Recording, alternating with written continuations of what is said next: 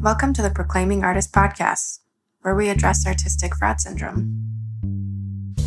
In part 1 of each episode, your host, that's me, Brelsey, will interview a range of people who do or do not consider themselves to be artists. I ask questions like, what does an artist look like?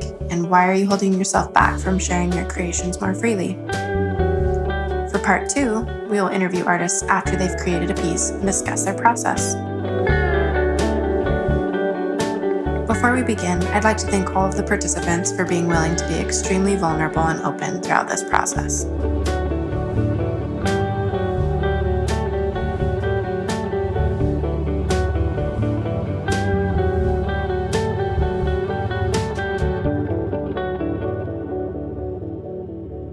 Welcome to the podcast, Bianca. Thank you, Bree. So honored to be here. Glad to have you. Glad you said yes to being a part of this project. Very excited. So, will you tell me a little bit about your background and history? Yes. So I have always been a visual artist, even from a child. I remember drawing and doodling naked ladies as like a 10-year-old. Amazing. And my mother was actually very impressed. So she was encouraging with that aspect of my creativity. But I think in high school is when I began to really feel more creative with singing in the choirs, with my art classes. I really enjoyed sketching with charcoal. And then as it evolved, when I graduated, I was had this travel bug, this fever, got to get outside. I've got to go photograph these landscapes and I have to go experience these amazing places. And so when I turned 20 years old, I moved west from Tennessee and I began all kinds of different landscape work. So I was visiting the Tetons. I was visiting the southern deserts in Arizona. I was all over Utah. I was in Montana and Idaho and California and Washington and Oregon. Literally anytime I could travel, I would be driving even on the weekends just for an overnight trip or whatever. And so that's definitely when my love of photography began. I wanted to capture and share these places with my followers on social media because it was beautiful and it was inspiring. And then I would say I totally did a shift with my photography about 4 years ago. And I started taking portraits. I did the typical engagements and maternity and weddings and families and that type of thing. And I did that for a few years. It was really a good learning experience for me. But I'd say when I got divorced from my first husband, I started to take self-portraits because I was feeling like I had a lot of pent-up emotions that I needed to express. And so I started to do all these interesting conceptual self-portraits. And that was kind of helping me heal through that huge change in my life. And so after that, I started exploring photographing women specifically who had gone through very transitional periods in their life where they were wanting to document something specific. And then just over the last few years, it's really evolved into I concentrate in fine art portraiture with women. So really interesting how it's gone from landscape to portraiture. But I think they're kind of connected, Yeah. They all come from the same place. Yeah. So I love that. Thank you. Why did you feel called specifically to photography? I think I just see a moment and it's beautiful and I just want to remember it. Or, when you look at an image, you can come back to that moment and that space and that feeling. Images can be evocative, whether it's happy or sadness or tenderness or grief or whatever feeling you might have had while taking that photograph. You can revisit that later. And I think that is special. That's beautiful. All right. So we're going to jump into the kind of proclaiming artist portion of what do you think the term artist means? I think artist means expression. And I think as long as you are, whatever avenue or medium that you pursue, as long as you are being expressive from within, and that passion and that love for that medium will shine through. And I think as long as you're really doing that, as long as you're really cutting down to your core, you are an artist. And people can sense that from your specific type of work. So do you just have to be expressing to be an artist? Not necessarily. Also, you can be observing. You're right. Interesting. I've never had anyone say that. So when I was in school, one of my professors said something really interesting. He said, a photograph is either a window or a mirror of, from the artist's standpoint. So a lot of my work is like mirroring, but also a window you can capture, like street photography, capturing people that you don't even know, or capturing scenes, So you can also be an artist, but as an observer. I like that a lot. So do you consider yourself an artist? I do. Okay. Wholeheartedly. Honestly, it's not even scary to say. Has it always been that way? Not at all. Okay. No. Like I said, I think when I divorced and went through that transitional period, it was almost like this spiritual process for me, this awakening, this rebirthing. Like I had space and I had clarity. Like I can do this type of work and feel good about it and not feel shameful about it. And I have room to grow and it's beautiful. And I think at that point, when I started to step into my power as a human being, I was also stepping into my power as an artist. So I think it's only been the last few years that I've felt comfortable saying that. Did it come at a certain moment? Did you make a conscious decision to own it, or was it just kind of this gradual progression? I do think it was gradual. I was accumulating a portfolio of this specific type of work, this fine art portraiture of these nude women. And you know what? I started to get really confident in the fact, I am a creator. I am a designer. After so long, and you have just these gorgeous images and depictions of women and their spirit. I felt like it was an evolution. And eventually I was just comfortable with the fact hey, I'm an artist and it's great. But I don't think there was ever this light bulb went off. It was just gradual. All right. So why are you holding yourself back from expressing yourself more freely or sharing your creations more freely? I don't feel that I am holding myself back in any way. And I don't feel like there are underlying things yearning to come through that I do not express. When I had my faith transition, when you're in the LDS church, those passions are suppressed. And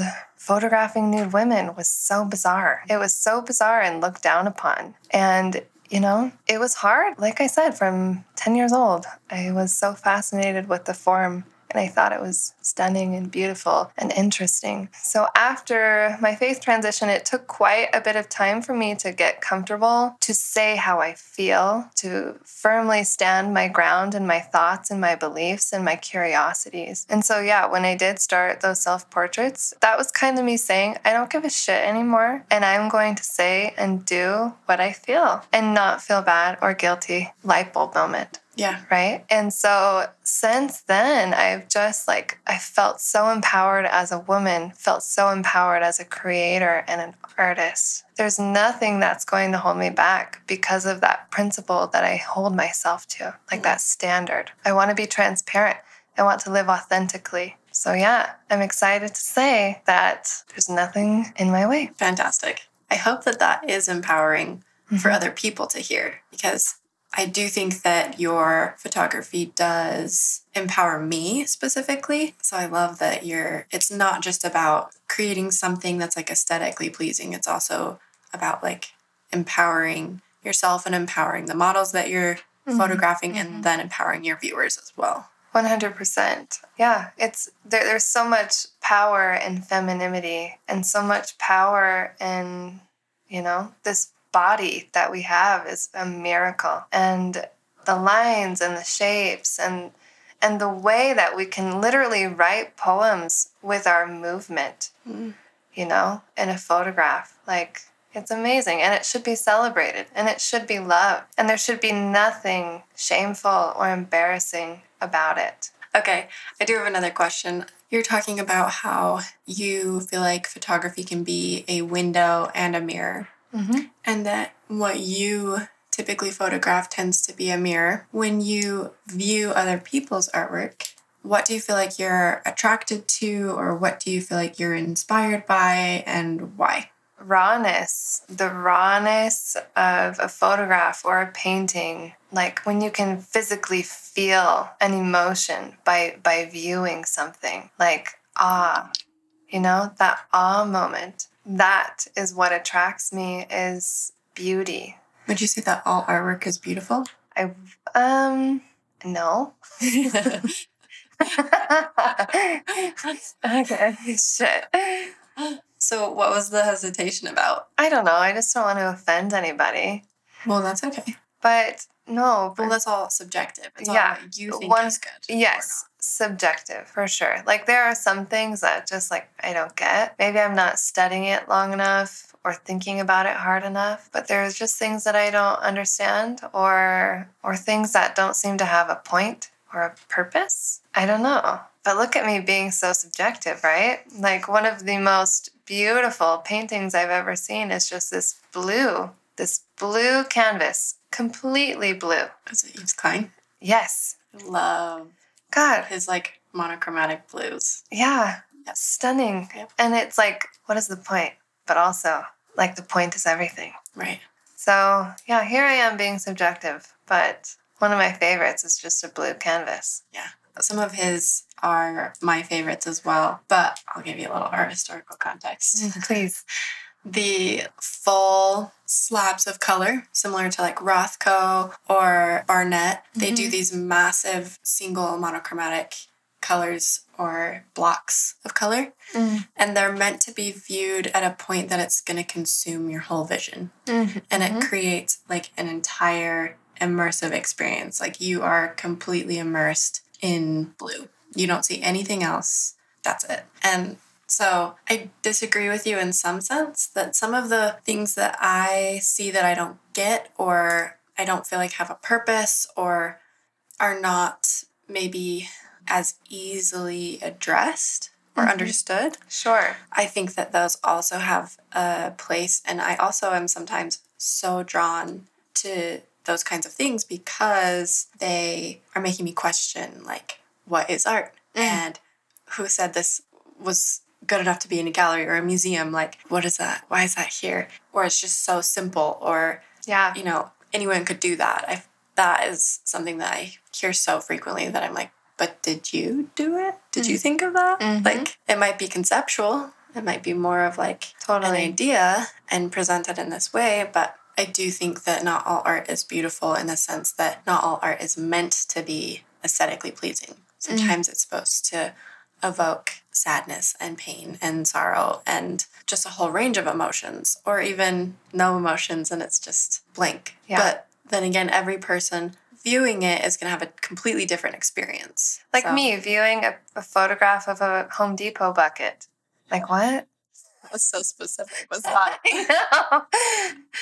I know. Was that a real thing? It really was. It was a photograph of a Home Depot bucket in a parking lot. And I didn't get it. Maybe that you don't have to. Yeah, that's true. Maybe it just like caught that person's eye at that time. Yeah, every mind is so different. And what people are attracted to or what people find awe in is different. Yeah. Well, you've flown through the first couple questions. Okay. Do you want to add anything else, or do you have any other thoughts on like your journey as proclaiming the term artist for yourself, or maybe some stereotypes around what we see or think of as someone being an artist? I feel like I do have thoughts about art. I feel like art can be a sense of like a form of healing, especially for me, getting those thoughts and those emotions out on paper or whatever you call it, like on an image. It's healing. And seeing other people, like seeing a photograph of a man sitting at the edge of his bed, like devastated for whatever reason, depressed or sad or suicidal even, like things like that you can take a piece of and like relate it to your own story. Like, I've been there. I've been sad. I've been at rock bottom before. And seeing that is like a form of recognition. You're healing. And I think just being creative in general, creating, the act of creation is healing. I wrote a letter to myself when I was 24. And I remember one of the things that I said in that letter was, through my art, I hope people understand themselves. I got chills. I got chills too. When I reread that letter, I'm like, damn, I was kind of poetic and smart. Sometimes I am a writer as well. Well, so I guess we should touch on that too. You're not just a photographer. You are very into music and writing and any other things, or maybe just explain that so it's not in my voice. No, yeah. I consider myself a musician. I consider myself a writer, actively doing both of those things. I would start writing poems like years ago. I have a collection of poems. And when I met Ryan, he had... Who's Ryan? My husband, my second husband. Okay, hopefully my forever person. He's amazing, you guys. We love Ryan. We love Ryan so much. And I'm so grateful for him because he was a huge part of me opening up, blooming. And so anyway, when I met Ryan, he had all this musical background and he could play any instrument. He had albums out and he would write songs, and he could write an opera, which in fact he has written an opera before. Deep Love. Rock opera. A rock opera. And so immediately from day one, he's like, let's sing together. And he started playing Simon and Garfunkel, Kathy's song. And I knew every word, and I think it was really impressive to him. You know, we just bonded in that moment over Simon and Garfunkel. Cute. Anyway, and so time goes by and we just are spending all this time together, and he's playing guitar and I hear a tune and I just write lyrics. I start writing a poem along to his music, and this kind of bond formed between us, this working relationship happened, and we write music together. So yes, I consider myself a musician because, I'm writing music and I'm expressing myself through that. And it's medicine to me. And I love to sing. I have sung my whole life. And when we started to date, he gave me courage to write music. And he made me feel safe and appreciated. I don't know. He's just always been so encouraging. And yeah, I'm a musician now. And I wasn't always that way because I was too scared, or I didn't think I was good enough, or whatever it is. Yeah. I guess it was because I didn't know how. I didn't have somebody there who could play the piano and can play the guitar and just pick it up and, play any tune. I don't know how to play an instrument. I know the very basics of piano, but mostly what I contribute are lyrics and my voice. And so, yeah, I think I just I didn't play guitar and I couldn't do it alone. I need my co-pilot. I need him there. I think once you start to get into the realm of collaboration, that becomes a whole interesting thing. And Kathleen actually said this, and I hadn't thought about it before, but she's talking about her relationship with Dano and how as her brother, as kids, he started playing music, and then she felt this competition of I'm going to learn how to play music too. Even better than you. Yeah. That's sibling rivalry. So she was talking about how within playing music, you can't be competing. You have to be working together. It has to be this joint communal understanding, or it's not going to work and it's not going to blend and it's going to sound disjointed. And I'd never really thought of it in that way before, that you're not competing with each other. And I feel like she used a more eloquent word, but I loved that because it is so much of this, you're collaborating, you are joining two things together, and that is. And music has so many elements. I mean, flutes and strings and piano and voices and lyrics and harmonies and fluidity. There's just so much that can go into one song. So many different people collaborating, or one singer songwriter, one guitar. It's just as magical. But even it's just special when people can come together over music. So for part 2, the creative collaborative consultation portion, where I've kind of asked you to think about a potential project that you'd like to work on for the next 6 weeks before the exhibition at the Sundance Art Gallery. Right. So let's talk about what you've been thinking about doing, what you would like to do. Well, I've been working for the last year and a half on a project called The Vulnerable Male. It's going to be I want to have a gallery as well, like sometime in late spring or summer. But I feel like since this is an ongoing project for me, it could work for you as well and what your needs are right now. So yeah, that's what I plan to be showcasing. So where did that concept of the vulnerable male come from, or what does that entail? I would just like to break the stigma that men can't be emotional creatures. Just as much as women, men need to have that space to hold tenderness in their hearts.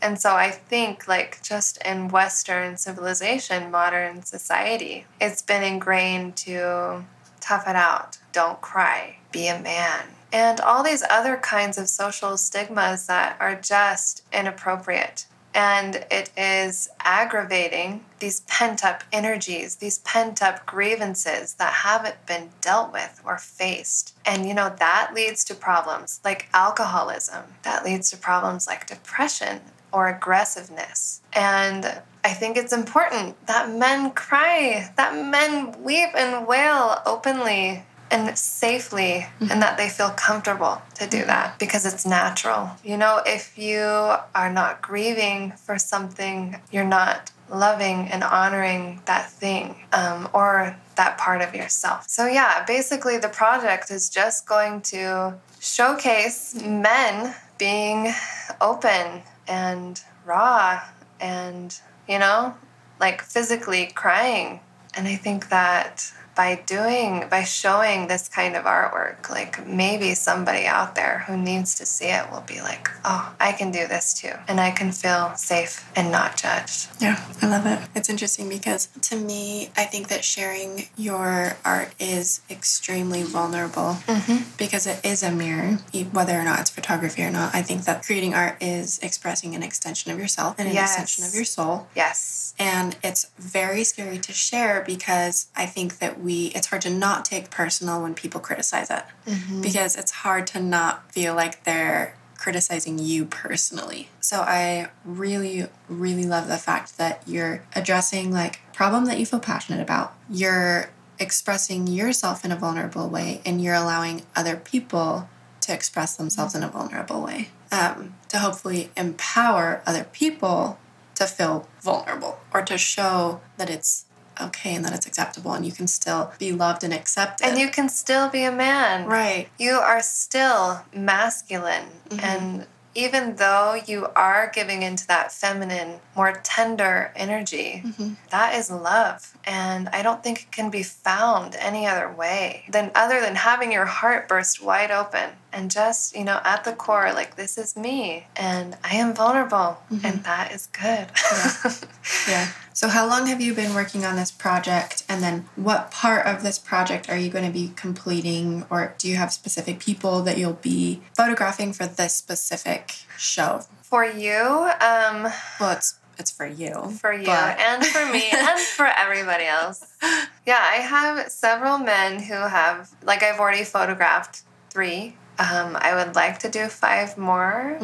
But for this project, I think I might do Ryan. I might photograph my husband for this exhibit for you specifically. That's beautiful. All right. So time frame wise, do you have the resources that you need to be able to finish this project? Yes. Okay. And you do understand that it will need to be framed? Yes. Okay. So time frame wise, the part 3 of this podcast will meet after you're done with the project and we'll talk about the process and your experience and any mental or emotional blocks that you addressed or kind of how the project may have changed from your original concept just because of that's the nature of an artistic process. So let's do it. Okay. And then I'll check in at the 2-week mark. I'll just shoot you a text and say hey, how's it going? Is this still a realistic time frame? Do I need to come hold your hand. I'm going to do this, B. Don't you worry.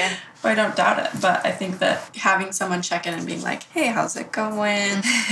Okay, any other thoughts or? I don't think so. I think that's pretty well wrapped up. All right, well, Bianca, thanks for being willing to be on the podcast and be a part of the project. Thank you so much. I love you. Love you. We're signing off. We're over and out. Yeah. Bye. Thanks for listening to the Proclaiming Artist podcast. Let me know if anything resonated with you or inspired you. You can check us out on Instagram at Proclaiming Artist. Like and subscribe to the podcast and leave us a review if you'd like. Oh, and just a quick reminder, you are an artist.